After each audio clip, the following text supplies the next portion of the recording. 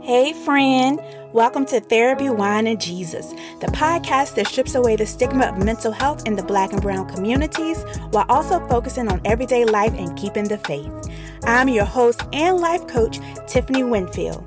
Join me and others as we discuss what it takes to heal invisible wounds and manage life's challenges, all while maintaining the faith. So take a seat, pour your favorite glass of wine, and get your dose of Therapy, Wine, and Jesus.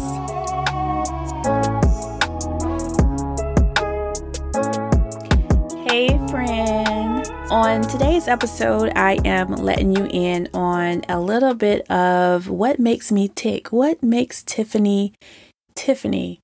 I talk about the passing of my father, which changed the whole course of my life. And I know that sounds strange, but at the young age of 10, his death really impacted my life. So sit back, get your favorite glass of wine, drink responsibly, and take a listen.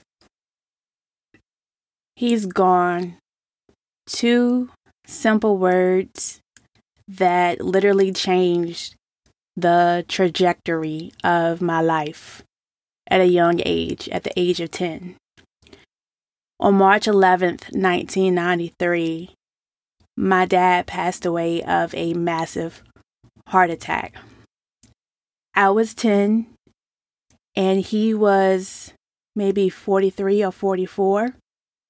Which is weird because when I think about it in hindsight, I'm almost 40 and I think about somebody passing away now at the age of 43 and I'm like, damn, that's young. But back then, when I was 10 and I thought about my dad passing away, I'm thinking my dad was old, but he wasn't. But literally his death changed the trajectory of my life. And it wasn't for the good. I don't remember being happy after that day. It was Thursday. I remember I was already having a bad day. And I laughed because I was in the 5th grade and I literally was having a bad day at school. I think I failed my spelling test and I had to come home and talk to my mom and explain to her that I got an F on the spelling test. And my mom was a kindergarten teacher, so she was a stickler about grades. So my day was already going pretty bad. I rode the bus home, and I remember getting closer and closer to my house and seeing an ambulance Jeep parked in front of my home. And immediately, I knew it was my dad. I immediately knew something was wrong with my dad. Now, at the age of 10, I didn't know exactly the severity of my dad's sickness. I remember him having to spend a couple of days in Duke Hospital because he was sick. But come to find out, he had had a massive heart attack. Well, at that time, I don't think it was a massive one, but he had had a heart attack. And I remember my dad being on several meds. I remember him carrying around a fanny pack, a leather brown fanny pack that he carried everywhere we went.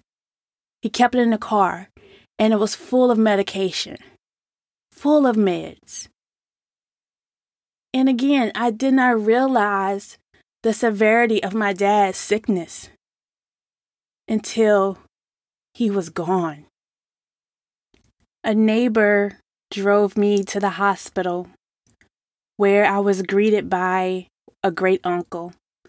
And I remember him embracing me and whispering to the neighbor that was still standing beside me, he's gone. He's gone. 2 words that now are so impactful on my life. My dad and I were close. I was daddy's girl. I was never a mama's girl. I was always a daddy's girl. I remember my dad and I used to spend hours together in the basement just watching TV. He used to love boxing. We used to play box. We used to play fight. my dad would take me to the pool. He belonged to this social club called the Blanks Club in my hometown. And I remember spending countless summer nights and days there, just having no cares in the world. My dad had this old, probably 1970-something Chevrolet truck. No, not Chevrolet, sorry. It was a Ford. It was a blue Ford pickup truck. And before there were any rules and regulations around kids riding in the bed of the truck, I would always ride in the back down Riverside Drive. Riverside Drive was the main strip, or still is the main strip in my hometown. My cousin and I would jump on the back of the truck and just let the wind just blow through our hair. Those days were amazing.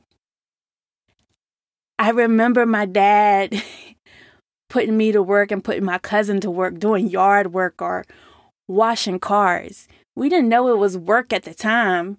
We were just having fun because my dad was so loving. We were just happy just to be helping my dad and to just be near him. But on March 11th, that day, my childhood was taken away. My life after that seemed to cease. I remember my mom getting sick, and I use air quotes, sick. We were told that she had the flu. My sister and I were told that she had the flu. My mom, I recall her not getting out of the bed for days. Even for my dad's funeral, we had to go get our hair done, and my mom's friend had to take me to get my hair done because my mom couldn't get out the bed. And now when I look at it, she didn't have the flu. My mom was depressed. The death of my dad literally took a toll on her body. After my dad's passing, I always felt like an outcast to my mom and to my sister. I always felt like it was me against them. Now, to give you some context, my sister was born with a disability at the fault of a doctor, the doctor that delivered her. He pulled too hard on her arm, on her left arm, and caused her left arm to be paralyzed. Over the years, my mom gave my sister so much attention and basically, for lack of better words, babied her and just protected her because of my sister's disability. I always had to carry the load for everything.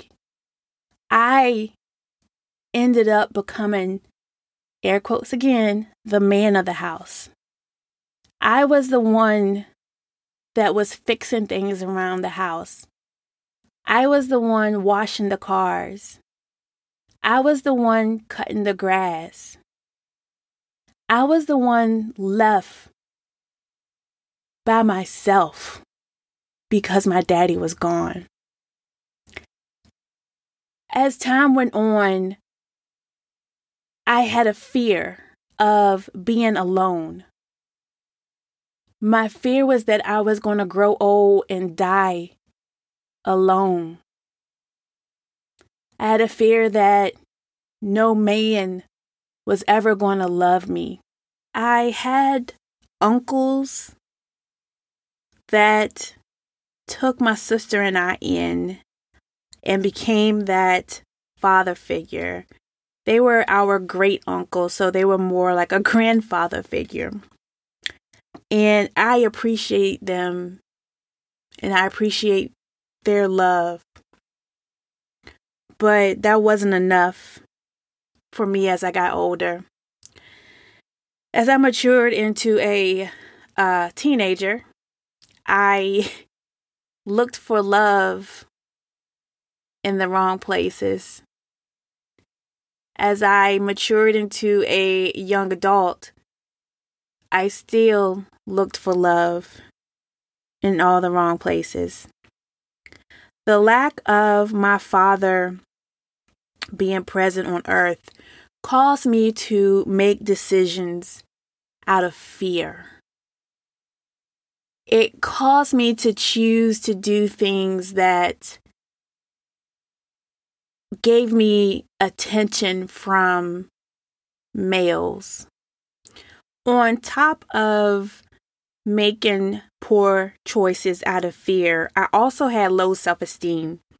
I was what a lot of people consider a big girl. After my dad passed away, I went into a phase where I used to eat all the time. Food became my comforter. I remember sneaking food and hiding in a corner and eating because I didn't want my mom to see me eating food. Food became my best friend. Music also became my best friend. My dad had a love for music.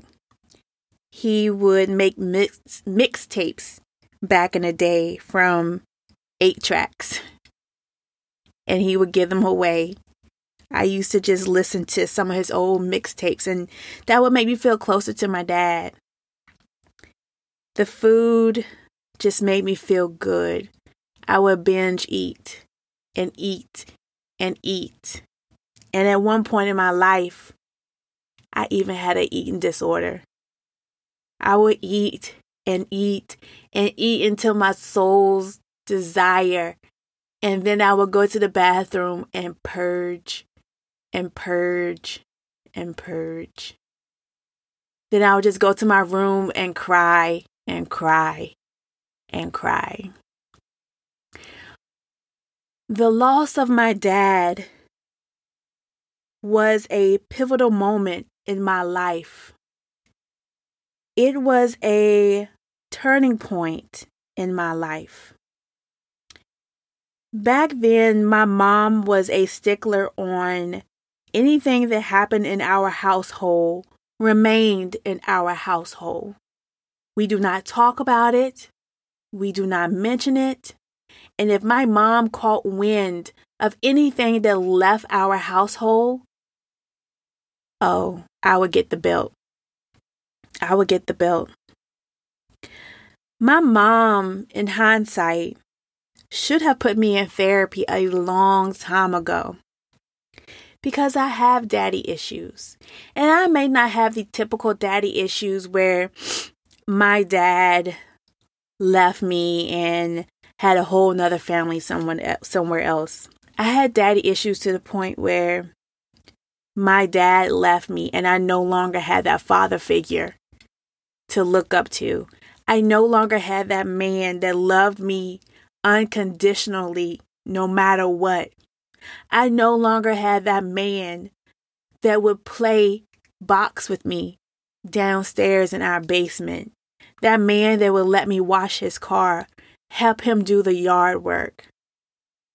I lost my best friend on March 11th, 1993.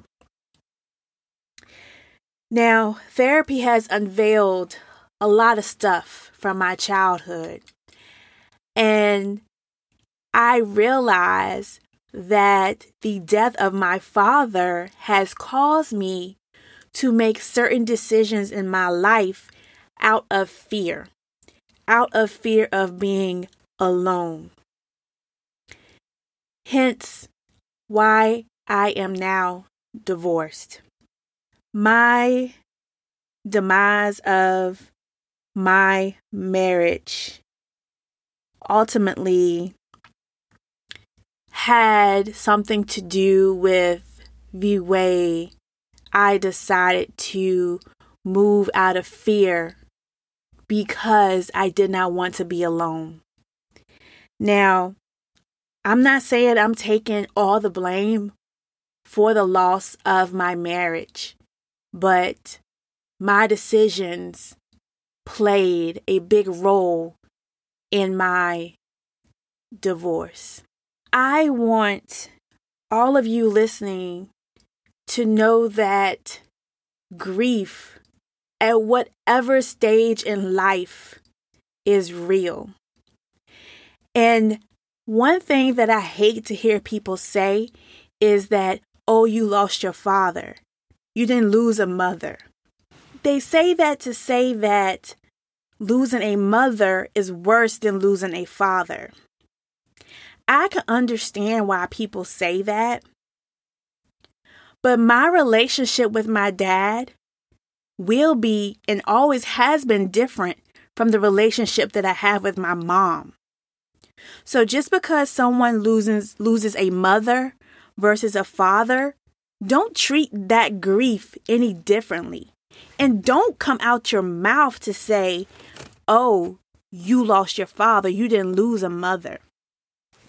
I've had one too many people say that to me. And it's hurtful because my feelings are my feelings. And nobody else can tell me how I should feel about the loss of a parent. Even to this day, it's been 30 years since my father passed away. And I thought that I could handle his death a little bit better. But here lately, as I go through this healing journey, as I do my podcast, as I talk to my girlfriends, I realize more and more how much I still have to heal from my daddy's passing. I do not believe that I have truly mourned my father's loss. Because once he passed away, I stepped up in a role of maturity to take care of my mother and my sister. I felt like I had to take care of them. And this may sound weird to y'all, but I even had a dream, and we can talk about this in detail another day, but I dreamed my dad came back to me right after he passed away. He came to me and told me to take care of my mom and my sister. And that's what I felt like I had to do. And when I say I literally was not happy a day after that day, I was not truly, genuinely 100% happy after that day. I cannot remember having a robust childhood like I did prior to March 11th, 1993. So friends, if there's anything that I could offer to you from my story, is that grief comes in all shapes and sizes. Don't judge anyone on their grief. Just be a listening ear. Just be a kind word. And if you have experienced loss, or if your child has experienced loss, I encourage you to seek professional help for them. They need to let out their thoughts and their emotions in a healthy manner, unlike I did. And still to this day, I still have to work on the healthy manner. It's hard. It's a healing journey. Get therapy. Get some type of professional counseling. It helps. I know you don't want to talk about your problems. You don't want to talk to anybody. But friend, let that ish out. Let it out. You owe it to yourself. You owe it to your loved one to be able to process your grief in a healthy manner. I still cry 30 years later when I think about my dad. I wish I could pick up the phone and tell him how my day was. I wish he could have walked me down the aisle. I wish my dad could wash my car for me. I wish my dad could see his grandkids. I miss my dad. I really do. That is the traumatic event in my life that changed the course of my life. So friends, as we go throughout this journey, as we get to know more about each other and you learn more about me, I'll open up more and tell you more about my childhood and how that has impacted me. But for now, friends, don't let your grief consume you. Get help. Get help sooner rather than later. I promise it will be worth it. Woo, child. Lord, I listened to the replay and I just boo-hoo and cried and snotting and sniffling all over the place. But friend, I'm going to get through this thing called grief. I'm going to get through this thing called life. We are going to get through this thing called life together. So if you want to be part of my tribe, make sure you subscribe. Share this episode with another good friend and we can all be friends. All right, y'all. Make sure you do your 24/7 self-care. What is 24/7 self-care? It is doing something 30 minutes every day for yourself. Make sure you take care of you. All right, friend. Love you. Mwah, mwah.